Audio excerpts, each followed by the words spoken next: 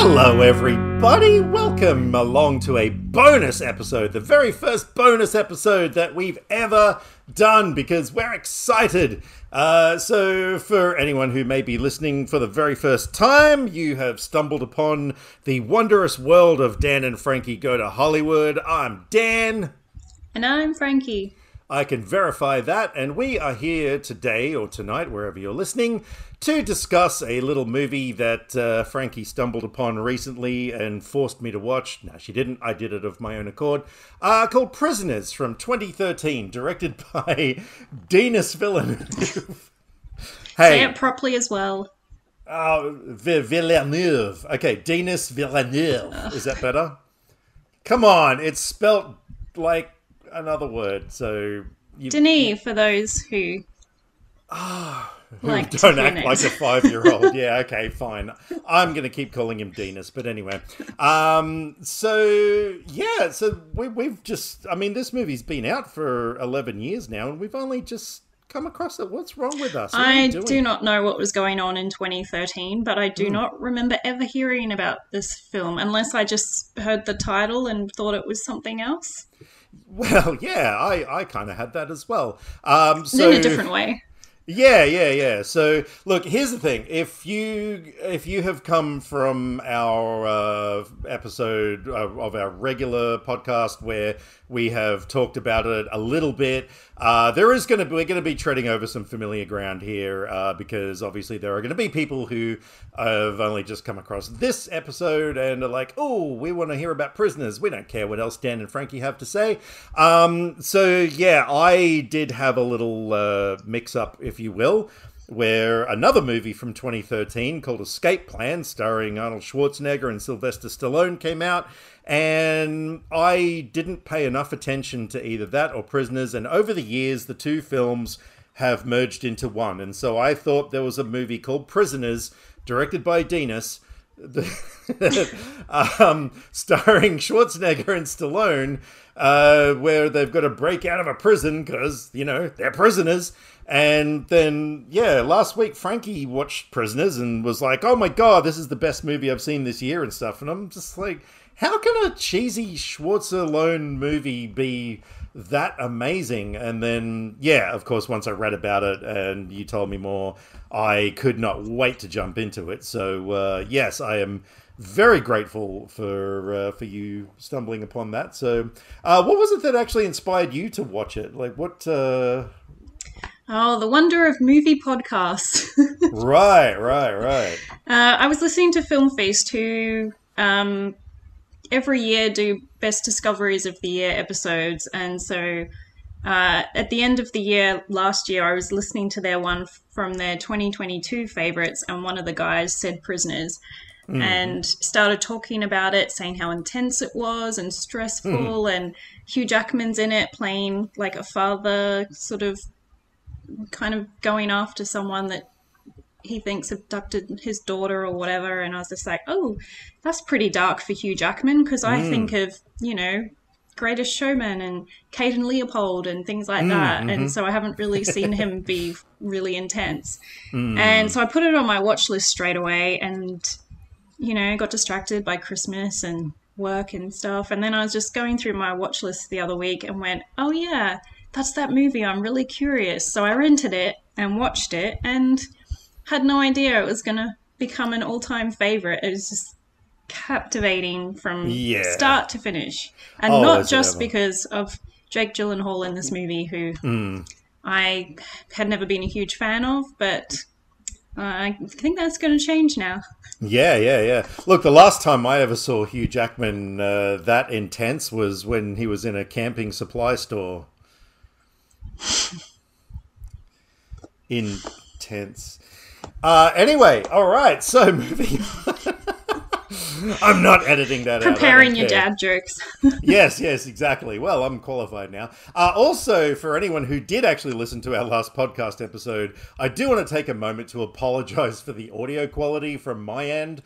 I had some kind of technical hiccup. I cleaned it up as best as I could, but it was nowhere near the quality that I strive for, and I was completely showed up by the consummate professional that is Frankie. So yes, we're back to me sounding normal now, for whatever lack of a better word. So yeah, look, this movie, it is about two families who come together on Thanksgiving dinner, and their respective daughters go missing, really young girls. We've got Hugh Jackman and Maria Bello, as one couple, and Terrence Howard and Viola Davis as the other couple. Meanwhile, Paul Dano plays this kind of weird, creepy guy who initially you think, oh, he did it, because he was driving around in an RV, which the girls were playing near, so of course, naturally it must be him. Of course, the girls go missing. The families go absolutely berserk trying to find their kids. Jake Gyllenhaal plays Detective David Loki, arguably the coolest name for a detective in the history of cinema. He's assigned to the case, and basically it becomes this big, complex weave of mystery and suspense and tension and red herrings. This has more red herrings than the Seattle Fish Market. It was just fascinating from start to finish. Now, we're going to really get into this. We're going to absolutely analyze this film. We're going to, go into a lot of... Frankie's actually done a lot more research than I have. What sort of things have you been looking at? I mean, I wouldn't call it a lot of research. I watched a few short interview things on YouTube, and then a half-hour one with Jake Gyllenhaal this morning, which was pretty amazing. But that's my research. I just watched a few interviews. Yeah, which right now people are going committing to a half-hour interview for a movie discussion. That's a lot of research. Oh, that was one of the best interviews I've ever watched, because it was so focused on his character and the movie that it didn't feel like half an hour. Right. And that's not a lot of research. Well, you did more than I did, that's for sure. We both have just sat down and rewatched it right before recording this. And so, I guess we'll kind of go through the film from start to finish. So, for me, one of the things that really grabbed me the first time I watched it, and I kind of forgot about because, the rest of the film was just so mind-blowing, was that very opening shot with the deer, which obviously was an incredibly brilliant CGI deer, unless they trained, a deer to act like Messi from Anatomy of a Fall. But I don't think so. That shocked me when I first saw it, and it disturbed me a little bit, because I mean, you don't want to see a deer getting shot in the head. That was kind of horrible to watch. And upon the second viewing now, I realized that was the most perfect way to establish the tone of the film. Because, it is a film about, getting rattled and, getting out of your comfort zone and, the taking of innocence as well. I thought it kind of, set that up because, of course, later on, the girls get abducted, and you sort of, there are going to be spoilers in this podcast, obviously. So the more you find out about the perpetrators and how they've murdered children and everything, the whole movie is about, well, one of the things it's about is the taking of innocence and the loss of innocence. And so, I really thought that opening shot set the scene so well. What did you think? Yeah, it was weird because it's so beautiful, and the trees and trees obviously are a theme throughout the whole movie, including the final scene, which I'll mention something that I never even paid attention to, but anyway. Right. But I do not like seeing animals killed in film, so that was not the best. But it was the start, so I was like, okay, see where it's going, and it very quickly gets into the story after that. Yeah.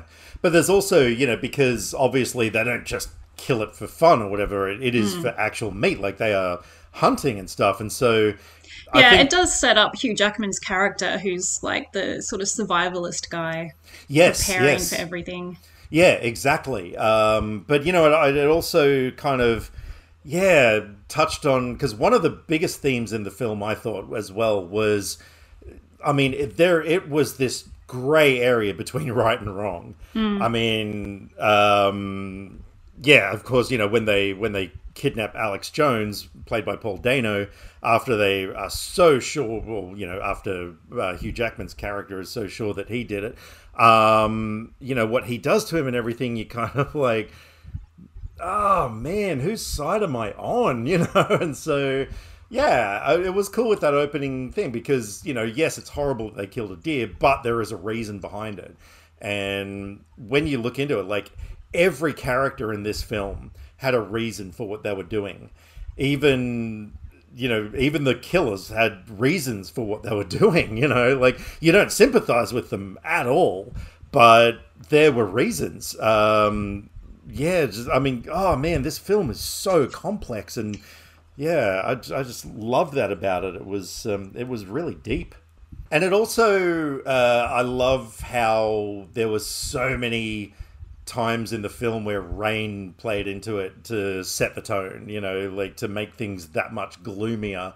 Oh Um, yeah, well that Jake mentioned that in the interview that was on purpose. When there yeah. were sunny days, they filmed interior scenes. Oh, okay, right. Because I did notice that it was genuinely raining in those shots. Like, that Mm. wasn't just, I mean, especially towards the end when he's driving in the rain. I'm thinking to myself, there's no way they've got a rain truck, driving along, like, blasting it Well, at into the the beginning sky. too, when they're running around the streets looking for the girls. Exactly, yeah, that was real. And I just thought, yeah, brilliant job. All the production design in this film was, oh my God, this is really a case where production design sets the mood so goddamn well.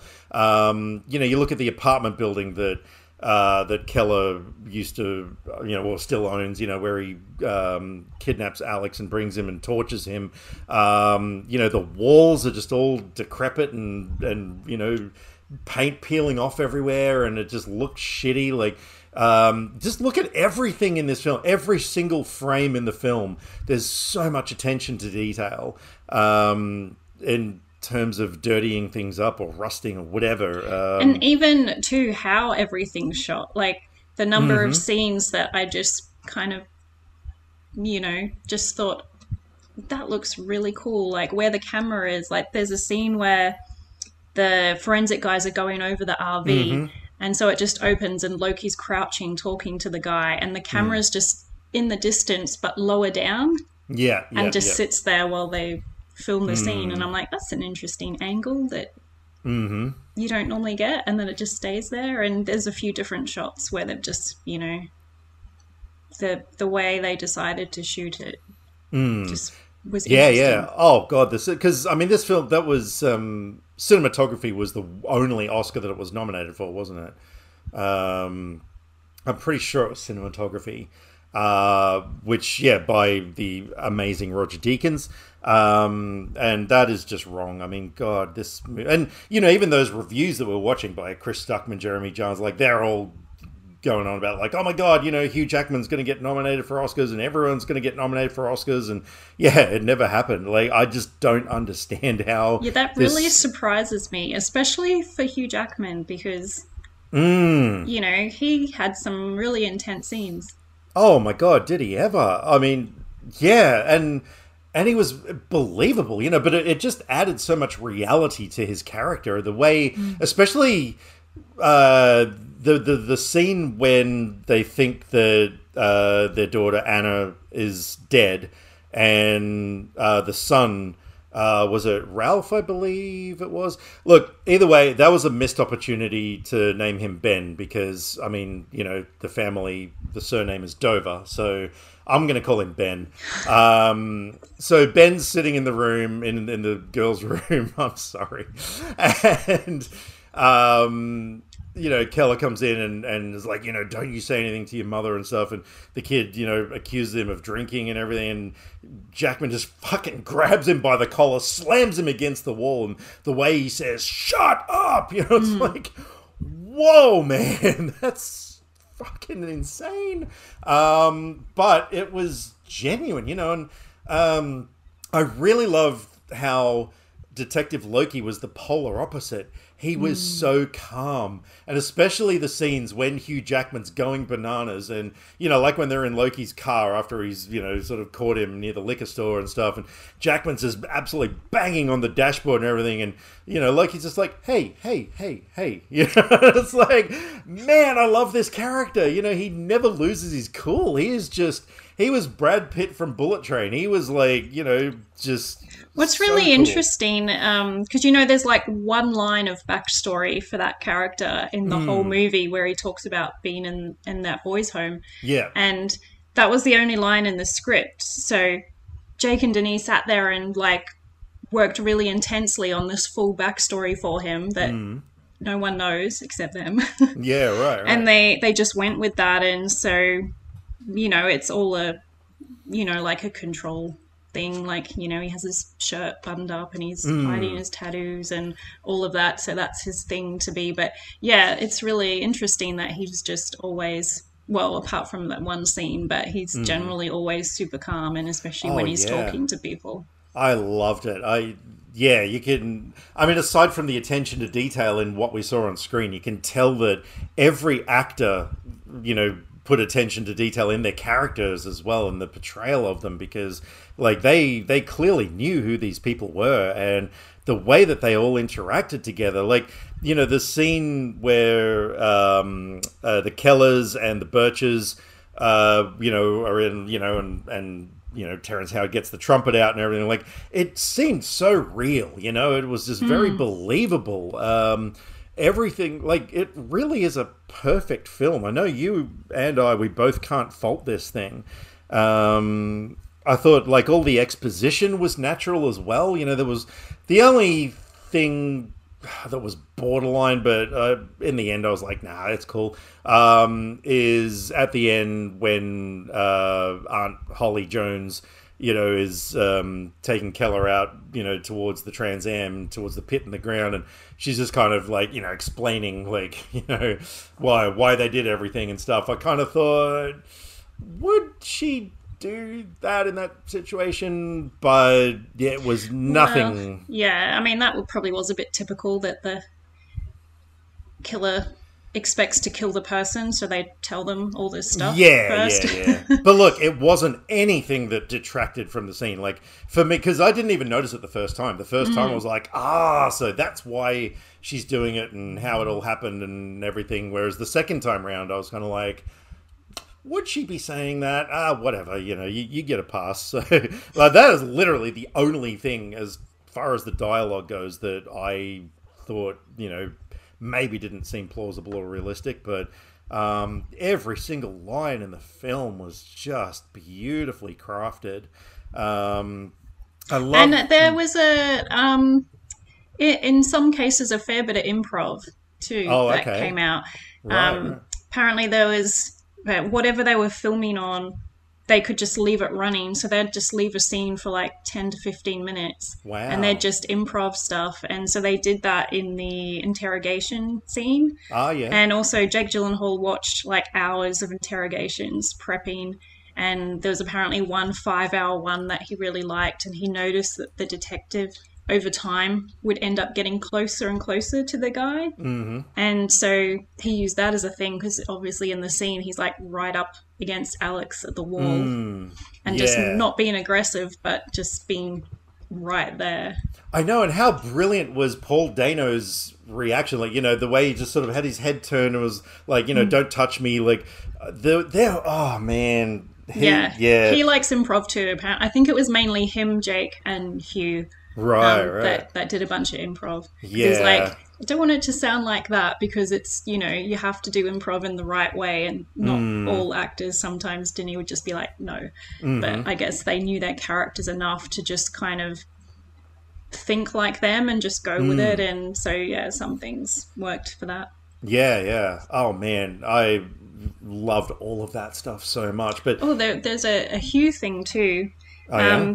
The scene where he's looking at the photos to see if he can identify any of the clothing. Apparently it was in the script that he got really angry and threw Loki against a wall and was like strangling Oh, him and saying, "This is your fault." yeah. But then Hugh came on set and went, "No, I don't think Hmm. that's right," because he's so physical with Alex. And so Mm-hmm. then he did it the way in the film where it's just Yeah, like yeah. he just says the words and then just walks away. Oh, the way he does that, the way he taps those pictures and says, if you weren't wasting your time following me and everything, you would have found, this is on you, and then just gets up and walks. That was not chilling, but yeah, really, really deep, and yeah, so powerful.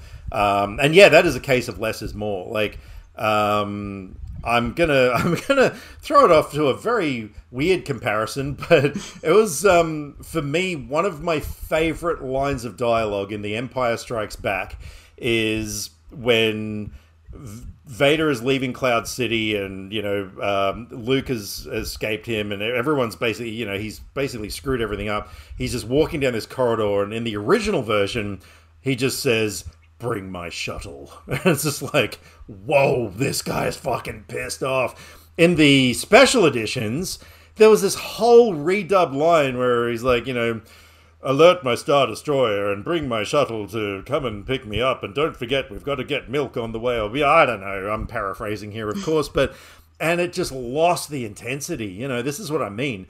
Like, yeah, if they did have Hugh Jackman doing all of that, it would have been so over the top and nowhere near as powerful. So I think the whole film really benefited from less is more in a lot of ways, didn't it? Because it was a very subtle film. Like, even the build-up of tension was subtle. There was so many scenes that, kind of took their time to say what they needed to say, but it never once felt boring. It never outstayed its welcome. I thought the editing was actually superlative. And watching it today, I kind of realized, because how I said to you that this film could creep its way into my top 10 films of all time. Like, Yeah. I'll have to give it time, but I kind of, yeah, to me, there are a lot of parallels between that and my number 2 most favorite movie of all time, which is Seven. Not just because it's a detective film or whatever, but you got this race against time, you've got the slow build-up of tension, you've got moments that borderline horror. Like when Loki's down in that basement of the priest's house, or and he's looking around and everything, and and then when he finds the corpse on the ground and everything, that was really creepy. That was... Yeah, that's the scene I noted, because I noted when the score came in and really added, and it did that when they're approaching the RV at the beginning. But then when he goes, I noted, I love his reaction when he moves the fridge and he kind of leans into the gap, and then his reaction when the smell hits. So then when he goes down there, and then he freaks out because the torch goes on the statues. Yeah. And then you just know that because he reacted to the obvious smell hitting him, he's going to find something disturbing there, and you're just waiting, and the score kind of comes in at that part. And so there's just, because, it's drawn out a bit that he's walking around looking before he finds the body there. Mm-hmm. Yeah, so yeah, there was a lot of, I mean, and again, there were the use of rain to invoke a mood, or evoke a mood, I should say. There were a lot of things, and I think that's the reason why I am, loving this film so much, is because... And the lighting as well. Yeah, because there's a lot of nighttime scenes, and just and when David Dalmatian comes along as if you know us. We just give people names sometimes. I was messaging Dan one day and I couldn't remember what his actual last name was because I didn't have it handy. Yeah. So I just said Dalmatian. Dan knew who I was talking about, and so it kind of sticks because I keep forgetting to remember what it actually is. But the scene where he takes off from the candlelight vigil and then Loki runs across or walks across the road and is just looking over the yards for him, and then just the sensor light comes on at the house as he's running across, and just there's a sound when that happens as well that just adds to the whole thing. And then he just kind of runs like a normal guy rather than a super cop. Yeah, which I thought yeah. was interesting. And he didn't jump up straight away when he got knocked over. And you just reminded me, actually, like, oh man, I think I'm going to do an entire podcast episode on the parallels between this film and Seven, because in Seven, there's the bit where Somerset and Mills go to John Doe's apartment. You know, John Doe's down the hallway, of course, and then, you know, Brad Pitt chases after him, and in the end, John Doe gets the drop on him by jumping from the top of a truck and stuff. Like, yeah, there's probably more than I realized that is similar with this film than Seven. But anyway, that is for a whole other episode. But yeah, but look, you know, as far as like the desperation and stuff in the film, I mean, like, it's something I guess also that I can relate to, because I don't know if you remember a couple of years ago, I was in this exact situation. If you recall, there was one afternoon where I messaged you that my cat had gone missing, and oh god, this is so painful to go back to, but she was missing for a whole 7 hours, and you know, when I watch this movie, it just brings back memories of when poor little Harley went under the fence and into the complex next door for 7 whole hours. So yeah, I maybe that's another reason why this movie just, you know, taps into me. But you are giving me that look right now. Okay. Tell you what, if you'd had Detective Loki show up to help you find your cat, I would have done anything to get down to your place. Oh yeah, I would have been just like, you know, pacing around as, you know, find my cat! God damn it, where's my cat? And then he would have been like, hey, just get a bag of biscuits, go and shake him around, we'll find the cat. I'm going to find your cat. And yeah, she wouldn't have been gone for 7 hours. He would have found her in no time, I reckon. So yeah, man, this world needs more Detective Lokis. But anyway, now there's something else that I picked up on this time round that got me thinking. Now, this is not a flaw in the film. This is not a criticism, but it's obviously something that, man, it leaves it open for like a whole big discussion. So you've got Keller Dover. He's sitting out in the car when he's, you know, after Alex Jones has been acquitted and, you know, sent off. Alex comes out with his poor little dog, who he, you know, picks up by the frickin' neck. Like, oh my god, talk about animal cruelty in this film, and talk about getting what you deserved, Alex Jones. So of course he's then walking along and he's singing, you know, Jingle Bells, Batman Smells. Ironic, because later he'd become the Riddler. But now we need a crossover between these two films. That made me think this time around. Okay, so initially, you know, you sort of think, okay, the girls were abducted by force. They were, you know, maybe grabbed, hands over the mouths, taken into the RV, which I love that red herring as well, by the way, when they clean the RV, the forensic team, and don't find a single thing. And it's like, oh, okay, so it wasn't the RV. But then later on, it's revealed that, yes, it was. But so you'd sort of think that they were taken by force. But if Alex Jones knows that song, there's got to be a reason why he's heard it, which makes me think that the girls were enticed into the RV, you know, with, I don't know, food, toys, whatever or something, and they actually, you know, were friendly to them and stuff, and the girls sang that song and stuff. So, yeah, like, isn't that interesting?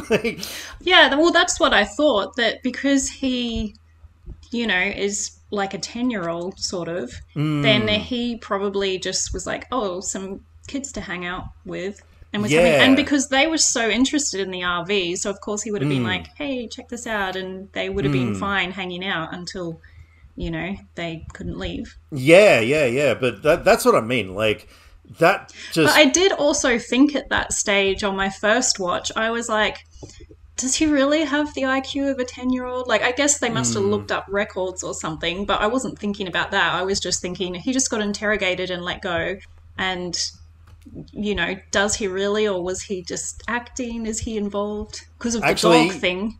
No, he really does. If you look towards the end, when Loki is sitting in, oh, where was he? Was it the hospital? And he's got a newspaper, which is revealed that Alex Jones Webb. If you, yeah, okay. So I paused it and read the article, and yeah, it says something about how Alex Jones was like, pumped full of like psycho drugs and stuff, when he was a kid, and it messed him up, and like, yeah, he really was afflicted. Because I did wonder, like obviously something happened to him when he got abducted, but I was wondering like what it was, but I didn't think. But of course, because they're drugging them all, so yeah, exactly. Which is why they had to rush the girl to the hospital to save her. But I just thought that was fascinating that, it's that whole thing of, show don't tell, which is the number one rule of screenwriting. Like, this is an extreme case. This is like, just giving you this little clue of what may have happened, but then you just develop it in your head yourself. The interview I was watching, the interviewer mentioned there was some screenwriter who apparently was quite angry that Loki had tattoos and they kept them covered and never explained anything about them. Oh my God! Wow. No, there are. I mean, look, there are obviously times in films that you do want things explained a bit more, but it's just like a character thing. It has nothing to do with the story, and exactly. That's the point too. Is that Loki is a mysterious character. We get that one line, a backstory, and that's all we know. Oh, and that he doesn't have anyone because he was in the Chinese restaurant on his own on Thanksgiving. Yeah, and that's kind of all that you have, and that's the point. Well, even later on, his captain says to him, to let the case go, go find himself a girl and, like live happily ever after, so to speak. But yeah, so, no, I thought that was interesting. But, yeah, on the subject of Alex Jones, though, like, I still, that moment where, he's captured in that crappy apartment bathroom and everything, and Nancy, played by Viola Davis, comes in and lifts the bag off his head. That still shocks me. That was another one of those scenes because she's slowly lifting it up, and then when she takes it off, you can't see him because it's blocked reaction by the sink. Yeah, and then it cuts to her reaction, and then it shows you what she's looking at. Because at first, the first time I saw it, I was like, "Ooh, are we actually going to see it, or are they going to be that mysterious that they leave it vague?" Which, honestly, I would have actually been fine with, like, because it's that thing of you see someone's extreme reaction, you think, "Oh my God, how bad is it?" And then your brain always comes up with something even worse. But no, that was insane, and how this movie did not get a nomination for Best Makeup at the Oscars that year is beyond me, because it did win awards for that at other awards, though. I think that's the only thing that it won awards for in any awards. It was nominated for other things, but I think only the hair and makeup got it. Yeah, right. But because not only was it extremely good makeup, but it really made you feel something. And by then, you're just... I mean, that's what I mean about this whole duality of the film, is that, you start feeling really sorry for Alex Jones. And of course, by then you're like, well, holy shit, did he do it or didn't he do it? And you even kind of thinking, especially when David Dalmatian comes into it, you're like, oh my God, no, he didn't have anything to do with it. But then by the end of it, you realize he kind of did. Like, yeah, it's that thing of he was involved, but because of his like issues and everything, like, you can't really say he was responsible. And then I always wondered too, like, why he never tried to talk or say anything. Like, that his aunt had such a hold on him that he wouldn't say. I thought it was interesting watching back when Loki goes round to the house after Keller said that he said the line at the car park and talking to him. And then I just thought it was really funny that he's said about the aunt and was like, oh, you don't want to hurt her or her to be charged or whatever. And he just kind of looks, and with all the knowledge, you're like, is he thinking, oh, but I kind of do? And then Loki's like, said something else, and it's like he kind of went, oh, that's right, I have to say I don't want that. And so then he's like, no. Yeah, Oh no, yeah. I think he says you love your aunt, don't you? And he kind of doesn't say anything. And then he says about you wouldn't want her to go to jail. And then he says no. Oh, okay. Oh, maybe I misheard. I thought he said you wouldn't want to go to jail and like implying her to be alone. But either way, like it doesn't really matter. But yeah, I know what you mean. Like that, Alex Jones was such a fascinating character. Not just the way that the plot, tricked you and stuff like that, but just everything about him. And yeah, the fact that he was tortured beyond belief in that, like what Keller did to him was horrible. But he never talked, until like towards the end where he started mentioning about the maze. But even then, he didn't say anything like, they're at the house, like, just like, get me out of here. They're at the house. So yeah, no, that was really, really fascinating. And it was also fascinating and it took me by absolute surprise the first time I watched it. When he's just, strapped up there and everything, and Nancy undoes his wrists, the ropes on his wrists or whatever, and he's just like, help me. But then, of course, he attacks her, gets up, smashes the window, grabs a shard of glass and starts attacking people, and it's just like, what is going on with this guy? Like, he's just had the beating of a lifetime. He's, barely able to stand, and yet he musters up that adrenaline to do that, which was, kind of a shocking moment. Did that just completely take you by surprise when you first watched it? Yeah, and it's that whole because on the first watch, I can't remember when it ended, but there was a good part of the film where I was like, does he have anything to do with it, or is he completely innocent and having all this horrible stuff happen? Yeah. And so yeah, when that happened, but then of course afterwards you're like, no, he just is totally freaking out and has a chance to escape. So yeah. Now, of course, the big question is, if you were in that situation, would you go to lengths like Hugh Jackman did? Because that movie does make you think, doesn't it? Because obviously Keller totally believed, and he was right. I mean, Alex did know where the girls were. He was actually right. And you just kind of think to yourself, like, would I do, like, if my cat was kidnapped and held somewhere, would I go to those lengths? And yeah, I probably would. I don't know. Like, how about you? no, I couldn't. Yeah. I don't. I mean, it's one of those things you can't say for sure, but I'm so not a violent person that I can't imagine it coming out of nowhere and happening. And then the guilt would be so much, especially if it was a situation like this where he wasn't in the end. But even like Hugh Jackman, is like a religious guy, and then by the later on in the end, he's like reciting the Lord's Prayer, but he stumbles because he can't say "as we forgive others" because he's not forgiving, and so he can't get the word "forgive" out. And he tries a couple of times. That. Yeah. That's a good point. I mean, I guess it's hard to tell if you don't have kids and you're not a parent and stuff. But yeah, I don't know. It's a tough call, because if you knew that somebody was guilty of something and you were that desperate, I mean, but then you get your kid back and you're going to jail because you were a terrible person. Yeah, but you got your kid back. You know what I mean? I mean, I don't know. Yeah, but I mean, in this case, he would have got his kid back anyway. Like, he Oh, but he didn't know. So, yeah. This is what I mean. This whole movie is, what is right, what is wrong, who is good, who is evil. Everybody has a reason for why they do things. But look, if you guys listening to this, what are your thoughts on this? Find us on the socials.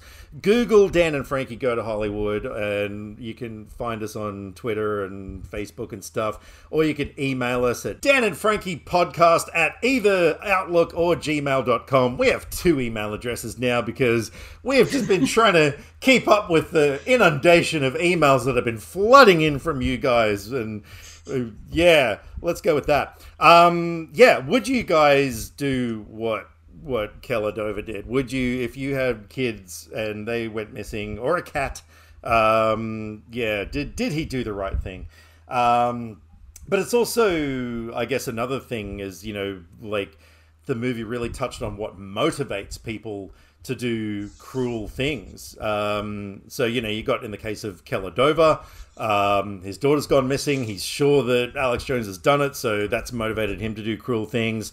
Holly Jones and her deceased husband, Isaac, they had a war against God because they lost a kid to cancer, and so if they can't have a kid, no one else can, which I thought was fascinating. But the one thing that I was really thinking about the second time I watched it, so Bob Taylor, played by David Dalmatian, brilliantly, why did he do the things he did? I'm sitting there, I'm like, well, hang on a second, because, this dude was going around grabbing the items of clothing from the respective houses, covering them in pig's blood, going and buying children's clothes, and then he had, like, the mannequins in the yard and stuff. Didn't they say, though, that he had been abducted? It was kind of like he was wanting to sort of keep it going, so he was doing it. So he was getting the mannequins, getting the clothes, putting the pig's blood on, and then I imagine it's just because this became a big news story, then he's like, oh, I will go and get their clothes to put in my collection. I don't know what the snakes had to do with anything. Although I know, I didn't look into it, but the interviewer in the thing I was watching mentioned that apparently there's some historical thing with Loki and snakes. Oh, okay. Well, they did also mention that Isaac, the deceased father who was in the priest's basement, used to keep snakes. So there was that. Okay, so maybe he just got into having snakes as well. Yeah. But yeah, it was the sort of thing I was kind of thinking like, Bobby Taylor, well, okay, what are you doing here? Because it is a very complex film. And the first time I watched it, I kind of brushed over that and, it didn't... I just kind of thought like, is he trying to, frame himself to take the weight off, his former, family, so to speak. But no, I looked into it and there was an interesting discussion on Reddit that I was looking into, and it went really deep into the whole mazes thing as well, because there was that thing when he was abducted, and there's the whole thing of if you finish the mazes you can go, but it's revealed that the final maze is unfinishable, just to mess with the kids or whatever. But for whatever reason, however Bobby Taylor managed to escape or was set free or anything like that, I think the reason why that he had all those mazes on his walls, which was seriously goddamn creepy. Like, my God, that is the sign of a twisted mind. Was because, the film title, Prisoners, everyone in this film is a prisoner in a way of something. And so his prison was that he was still there. He was still that abducted kid who couldn't finish the maze. And so, that was, made it pretty clear as to why he was doing what he was doing. But, that was just another big red herring as well. Like, everything from when Loki goes down into the Dover's basement and he sees the half bag of lye, and, it's like, ooh, what's that all about? It was just because their dog died last year, But there were so many red herrings and stuff. But what you were saying with the snakes, though, how freaking cool was Loki in that scene when he's banging open the boxes. The first time he's just like, whoa, shit, snakes. Wouldn't you just run the hell out of there? Like, or close it before you go to the next one, but he just leaves them all open so all the snakes can roam free. He's fucking walking around, like, banging these boxes open, getting evidence out and stuff, well, what he thinks is evidence, and the snakes are just going over his feet and stuff. Like, my God, this guy, seriously, that whole scene, I loved that scene, like when he knocks on the door and the interaction between the two of them, and how he's just all smiling and like, why did you run away from me? And then just at one point, he just suddenly, his face just goes all like blank and serious. It was such a cool Yeah. scene, and then Oh bangs the man. door and shoves him on the wall and all of that. Yeah, yeah. The way that Dalmatian played that role Yeah. was again so believable. Yeah. Dalmatian, I know, was so believable. Like everyone, yeah, like I said before, was just so real in this thing. And even things like when Bob Taylor commits suicide in the interrogation room. God, that looked real. Like Yeah. I have actually seen that, like, videos of people blowing their heads off in real life, and I can tell you that was so realistic. Even the way that his body hit the floor and slumped and everything, just it looked real. It shocked me, because it kind of reminded me of the stuff that I've seen in the past, like. That's Yeah. disturbing. But yeah, Yeah. it's like a lot of movies that show that they like cut away at the last moment and will just show like the blood hitting the wall or Yeah, something. But yeah, that yeah. was just like fully front on him for the Yeah. whole thing. Yeah, it was shocking. That's what I mean. There were a lot of shock moments in the film that were, kind of. When I say subtle, I don't mean. I mean, watching someone put a freaking gun in their mouth and eat a bullet isn't subtle, but just in terms of reflecting on the plot, like the taking the bag off Alex's head, or things like that. Like there were shocking moments, but they were just so freaking well done. And so, what were your thoughts on the revelation when Holly was revealed as the killer? Like that whole scene. How much did you absolutely love that? Yeah, that was so good. I don't think I even thought of her until they made it obvious. Like I just Yeah. didn't expect it. And yeah, that was really good. And Melissa Yeah. Leo was so good playing Oh, she's that role. brilliant. Yeah, especially the duality. Like, she, for most of the movie, seems quite pleasant and everything, but when she reveals that she didn't burn her hand and she has a gun under that towel, Like I knew she didn't burn her hand, but I was not expecting her right. to pull out a gun. But it was Yeah, just, yeah. she comes with her hand covered to the door. You're like, oh yeah, something's going on. But Right, yeah, I right. didn't expect it to be that she was going to pull out a gun. Yeah, but oh man, she turned nasty, but in a really subtle way. Like, she was evil. She was one of the most evil characters I've seen in a film What's in a really long time. funny, I was watching a behind the scenes video that was just showing all different things being filmed. And there was a scene in that where it was just showing her and Hugh Jackman talking between takes in the car Ah, park right. scene. Yeah. And they're just like standing there laughing and having a good time. And it was just so weird to see her just laughing and just being normal because Oh, yeah, yeah. of that character. Yeah, for sure. If I may interject with an anecdote, there was one time I got cast in a short film as a drunken, abusive dad. And the whole scene revolved around my kid, who was played by this brilliant little child actor. No idea what his name was, because this is going back to, I think, 2009. And it was a really dark, intense film. Like, I mean, I had to act really menacing, because I was this drunk, abusive dad who, was about to beat the shit out of his kid and all this. Like, it was really full on subject matter. As soon as the director yelled cut, me and this kid got along so well. And, this was 2009. Like, it'd only been like a couple of years since the first Transformers film came out. And this kid was obsessed with Transformers. And so we were just laughing and joking and talking about Transformers and, all this sort of stuff. And then, as soon as they were like, okay, everybody get ready and action, it'd be like, you little fuck. So yeah, it was I guess kind of the same sort of thing, and I always love that, in acting, like, performers can do that, just snap into a character and be like that.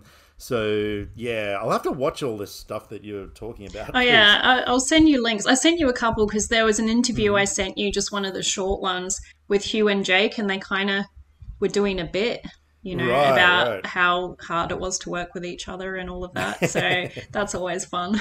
Yeah. But back to Aunt Holly and how fucking disturbing she was.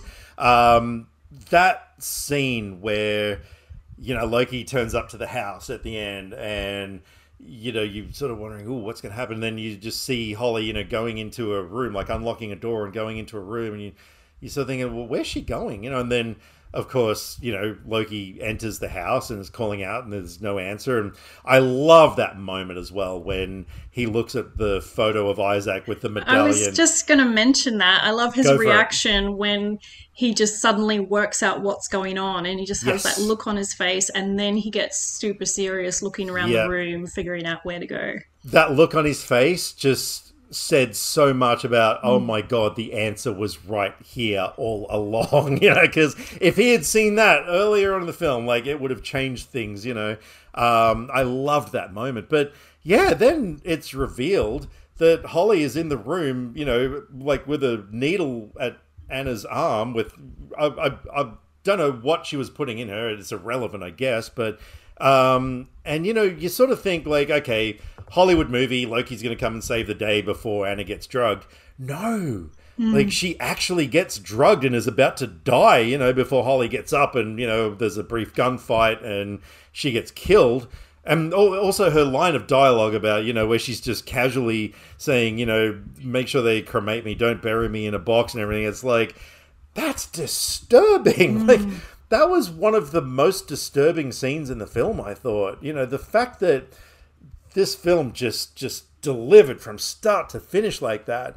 And then Loki gets shot in the head, and so you see the little blood spatter on the wall behind. Yeah, and you're thinking, oh no, but, obviously it was just a graze, but, bad enough that he could barely see, Yeah, well then, that's the whole driving scene then, that you just kind of think, oh, he's wiping the blood off his face, it's fine. But then as it goes along, you realize how bad it is that he starts losing his vision and everything. Yeah. Do you know, I don't know if you saw in any of the interview stuff that you saw, when he gets out of the car and slips on the ice and falls on his ass, like when he, delivers Anna to the emergency room, do you know if that was actually real or... I don't know. I wondered that when I watched it, because I'm like, was he just, off balance because that was the thing and then he slipped? Or, it could be either way. It could have just happened and they just went with it because it was a good scene. He did say that that's was the hardest scene that he'd done in his career. Oh, and really? I think partly because the character of Loki was, like a little bit jealous sort of the whole thing of having the father that loves their child so much, and so he's all about saving the kids because he wants the families to not have the pain that they've got with it, and because he never had the family or whatever. And he said that he was also thinking about like people in his real life and stuff, so he just said that was hard to film, but right, yeah. But that was such a gripping scene. Oh, was it ever? And I do hope him falling on his ass like that was actually a happy accident that they caught on film, because that was brilliant. It just, I don't know, just again made the scene more realistic, But yeah. It does happen, like in lots of things that you'll hear. Even in Black Books, I know there was a scene where Bernard walks around his desk and he trips over something and just keeps going. And when you listen to it with the commentary, you find out that wasn't meant to happen. Oh, wow. He just tripped as he was walking around. So I'm sure there's things like that happen. And as long as everyone keeps going with the scene, it might end up staying in there. Yeah. But there was one other thing that I noticed when Loki's in the hospital and he's reading the newspaper about how Alex Jones was reunited with his family after 26 years, I think it was, I looked on the front page, and on the bottom left there's an article with a headline that says "Car Crash Sends Two to Hospital." And I sort of thought to myself, now hang on, we've just seen this thing where Loki's been driving maniacally and, going through intersections where cars are just screeching and, skidding around and, all this sort of stuff. Like, that happened twice, and then there was another sort of minor bit where he crosses lanes and someone beeps at him or whatever. But I paused and I actually read the article, and it was pretty vague, and like they did this thing, just to sort of fill in the paper. They actually just repeated that same text 3 times. But It was just about a head-on collision that happened between, I think, a teenage driver and an elderly driver or something. And I was kind of thinking to myself, like, oh, man, I hope it says something maybe about, after a, high-speed police car went through or something like that. It didn't, but I'm willing to bet that it was related to that because it said the crash happened the previous night. And I'm just thinking to myself, that is so cool. I mean, honestly, like, yeah, what do you reckon? I mean, it's got to be pertaining to I that, did notice right? that headline, and I did wonder if because there's so many things in the movie that mean something. So I'm Yeah. like, they would have been thinking about what their headlines would be. I noticed on the other side they had one about strange happenings in cases or something like that. I didn't actually pause it to properly look at it like you Right, did. right. Yeah, well, I got curious. But that's one thing that I learned in, I think, one of the film classes I once went to, is that in a film, everything that you see on screen, the director wants you to see. There's nothing to chance or whatever. Like, so yeah, I reckon that it had something to do with that. But yeah, but Yeah, I definitely need to send you this half-hour interview I watched because yeah. Jake talks a lot about Denis and his like decisions and stuff for the film. So yeah, definitely all intentional things. Yeah, right. No, I'm very keen to see that. Yeah, this film, I oh man, this was such a surprise. I never realized that this film was as good as it is, and yeah, I know, like my friend Fraser Jubb, who is a very good friend of the show. He owned the Blu-ray for several years and had never watched it, and he watched it earlier today, and oh my god, he's been raving about it. He's given it 5 stars on Letterboxd. Well, I figured that he would when you told me that he said Hugh Jackman was his favorite actor working today. I was like, well, if you like Hugh Jackman that much, then you're gonna love his performance in this Yeah, film. yeah. That was actually another thing, though, that I was discussing with him earlier today that I think is definitely worth bringing up. So he pointed me in the direction of an article online, and it was talking about how there was an alternate ending that was filmed. Do you know about that? No.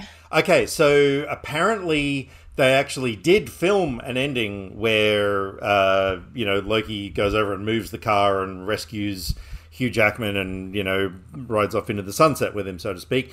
And then they tested it or whatever and decided to go with the ending that we got. But the article kept referring to the one that we've seen as an ambiguous ending. I saw something about that, and I'm like, it's not ambiguous. I didn't think so It either. just it doesn't finish the thing, but you know that Yeah. Loki's heard the sound, and you know from what you've seen in the movie that he's not gonna give up till he figures out what that is. So Well, you that's know the he's thing. gonna find him. Yeah. I completely agree. So this article was on Screen Rant, and yeah, it's called "Why the Alternate Ending Wasn't Right for the Film." But yeah, it goes on. Like the original ending of Prisoners is intentionally ambiguous, fitting the movie's themes, while the alternate ending would have provided clear-cut answers. And I'm No. reading this, and I'm just like, no. It would Like, have just shown you what you know is already coming and you don't need to see because you know what's going to happen. yeah, It yeah, wouldn't add yeah, anything. But yeah. I really like the ending. And the other thing I was going to say, because Jake Gyllenhaal said he didn't even think about it until he watched it. But right at the end, not the very final scene, but just before that, before he turns, so it's a shot of the back of his head, but there's a tree lit up behind him. So he was Oh, like, right. so it ends with the tree, just like the start. And I know Okay. there's like a scene when the trumpet playing is happening, and there's just a shot of the exterior, but it's Yeah. like a tree's right there. Yeah. So there's so and then I started noticing then all the times that it seemed to be focusing on tree shots. Right, because that one that you were just talking about with the trumpet, that's the moment that it's, the girls, there's something gone wrong because they've gone back to the house to get the red whistle, and yeah, it cuts to the outside of the Dover's house and it's focused on those trees, and there's just that kind of ominous sound or music. Yeah. So that's the moment that you know that something's gone wrong.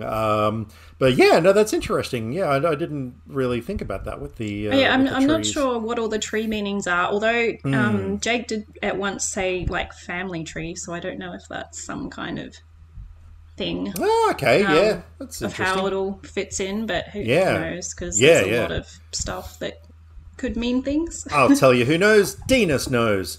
But yeah, no, I didn't think it was ambiguous at all, that ending. No. Like, yeah, this Screen Rant article says Prisoners keeps an ambiguous ending that allows the audience to determine if Loki rescued Dover and what their interaction entailed.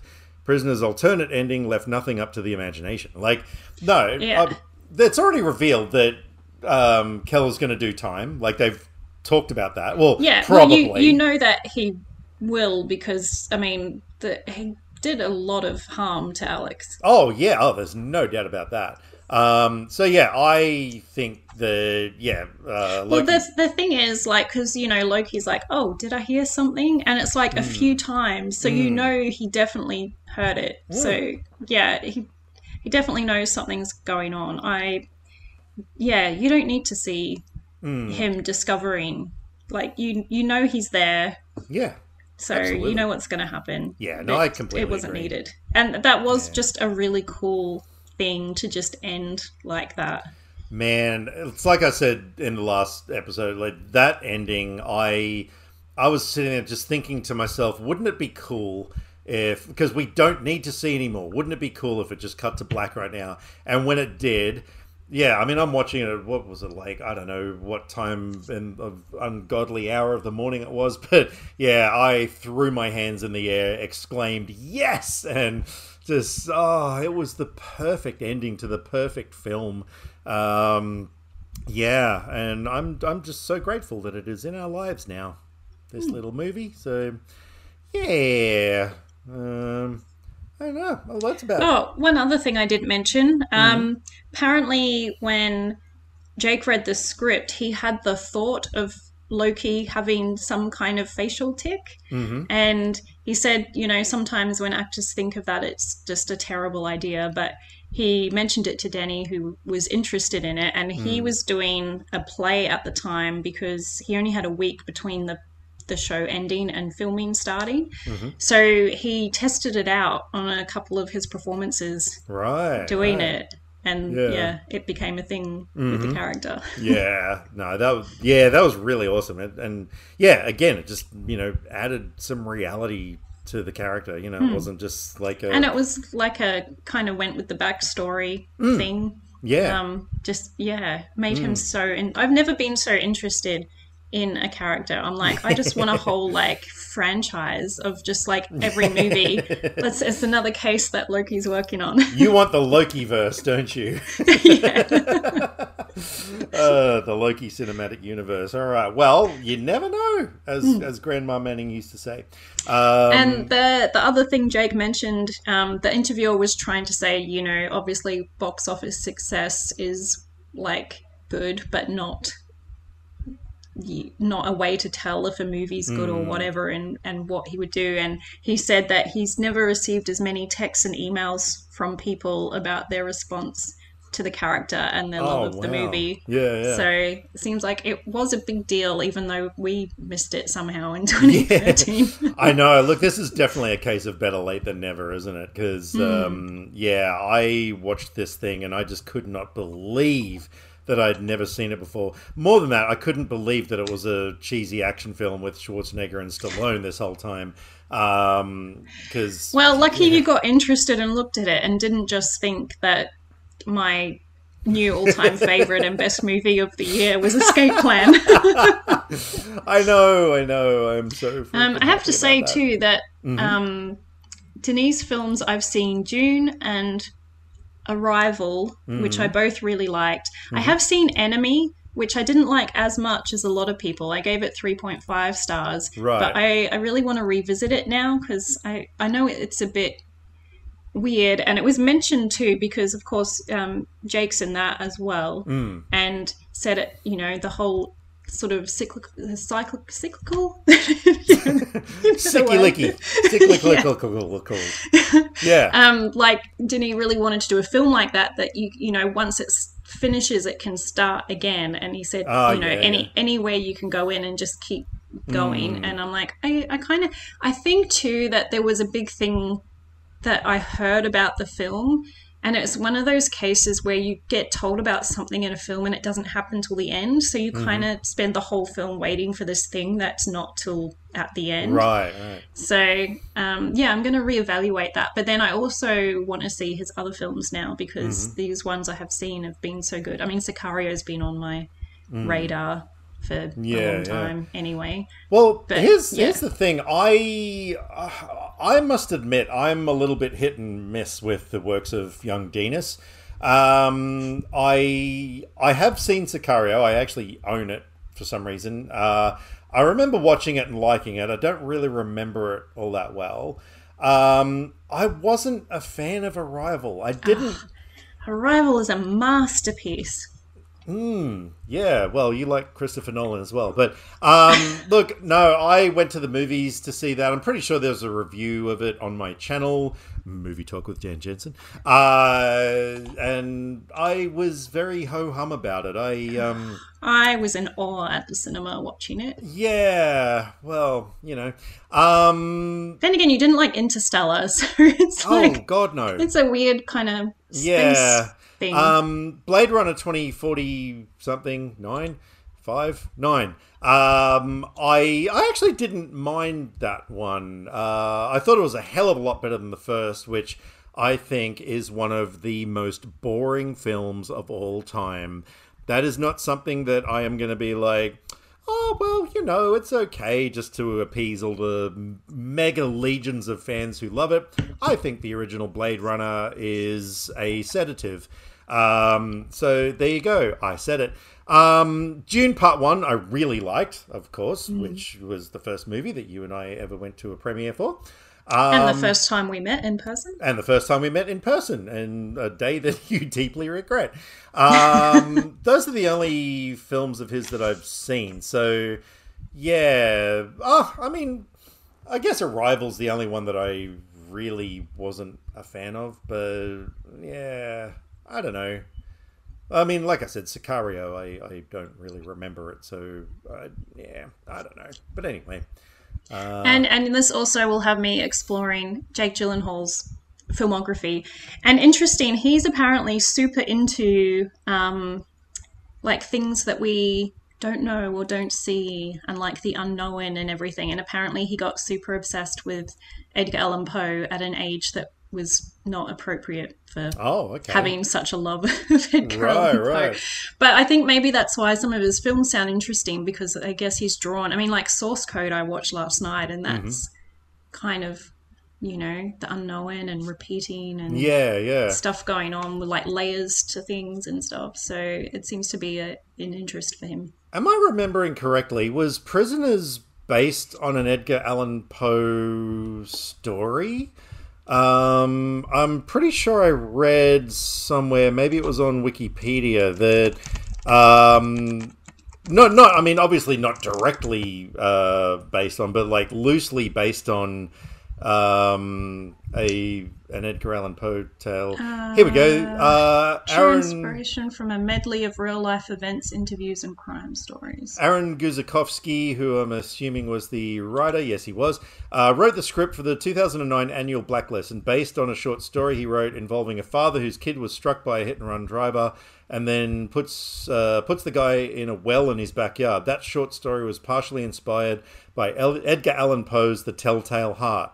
So there you go. There's a little bit of a link there with old Jakey Poo.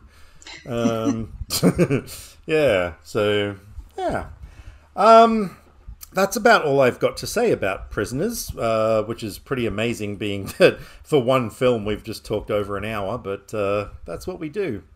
Did you have any final things? The other thing too was that casting a younger detective was also part of it. Like that Hugh Jackman's character kind of doesn't trust him straight away.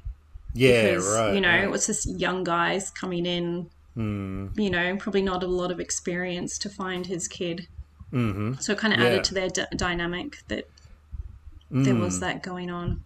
But I Yeah, don't know. yeah. Also, probably because Hugh just like went off at him the first time they met. So And then he was like, please calm down. there you go, people. If you're a fan of Prisoners, do what Frankie does and go and watch lots of YouTube videos because there's some really interesting stuff out there. So, yeah. All right. Well, I'm done. Are you done? That's everything I think I had to say. Brilliant. All right. Well, for everybody who has listened to this, thank you very much for listening. And yeah, good on you for being a Prisoners fan. And well, we're assuming you are. If you are listening to this podcast and you haven't seen the film, there may be a problem there because we've just given away a lot of stuff. About well, the that's film. the other thing to mention is I have watched this sort of 2.5 times now because I did have time left on my rental period the first time I saw it, and I didn't have time to watch it again, so I fast forwarded some bits and just watched the best bits, and then I watched it again today, and even when the mystery element is gone from the first watch and you know exactly everything that's going to happen, it's still so captivating, and I guess you can appreciate more, like look for things and just appreciate stuff more because your brain has less to do with the figuring out what's going on when you know what's going on.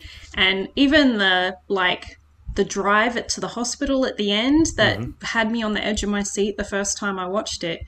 And even now, knowing exactly what's going to happen and everything that's going on, it's still so gripping, and it still kind of gets the adrenaline going that he has to make this drive and not crash. And it's like, I worry he's going to crash every time I watch it, even though I know that he doesn't. Well, that's like I was saying before. I noticed more the second time around, and you know, had more questions in my head about things, and because the first time around is one of those experiences where it just blows your mind, and you're just so captivated and engrossed in what you're watching that you don't really have a lot of time to process things too deeply. But that second time around I was able to, and especially because I was taking notes, you know, because I was writing down, you know, questions that I had and things like that. But but I would still definitely recommend watching it before listening to this podcast episode, though. Which, well, I mean that should be fairly obvious. We'll put it in the notes and everything. Although we if did say at the beginning we were going to spoil things. Yeah, if you have gotten to the end of this and you have never seen the film before, it's probably too late now, I'd say. But anyway. I don't think anyone would have. Yeah, exactly. All right, well, thank you very much to everybody for tuning in. We hope you've had a fun time and enjoyed it. And yes, if you want to drop your thoughts and talk to us about Prisoners, as I said before, you can find us on all the socials. If you Google Dan and Frankie Goes to Hollywood, or Go to Hollywood, I should say, because there's two of us, you will be able to find us. It all pops up there. We're on Facebook, we're on Twitter, or you can email us at danandfrankiepodcast at either Gmail or Outlook.com. Probably go to Gmail because Frankie will be dealing with those emails, and that'll mean one less thing I need to do. So there you go. You're about to get flooded with emails, young lady. Anyway, all right. Well, we will be back for our next proper episode next Friday, where we will be discussing This Is Spinal Tap and Brain Scan and Speed. So it's our medical episode. It's our medical episode, yes. We somehow missed at the time that we announced the movies. I know. We've got 2 procedures and a drug, so yeah. Dear, oh dear. So yeah, that's going to be lots of fun. So yeah, we will catch you then. Until next time, watch lots of movies, watch Prisoners again, and bye for now.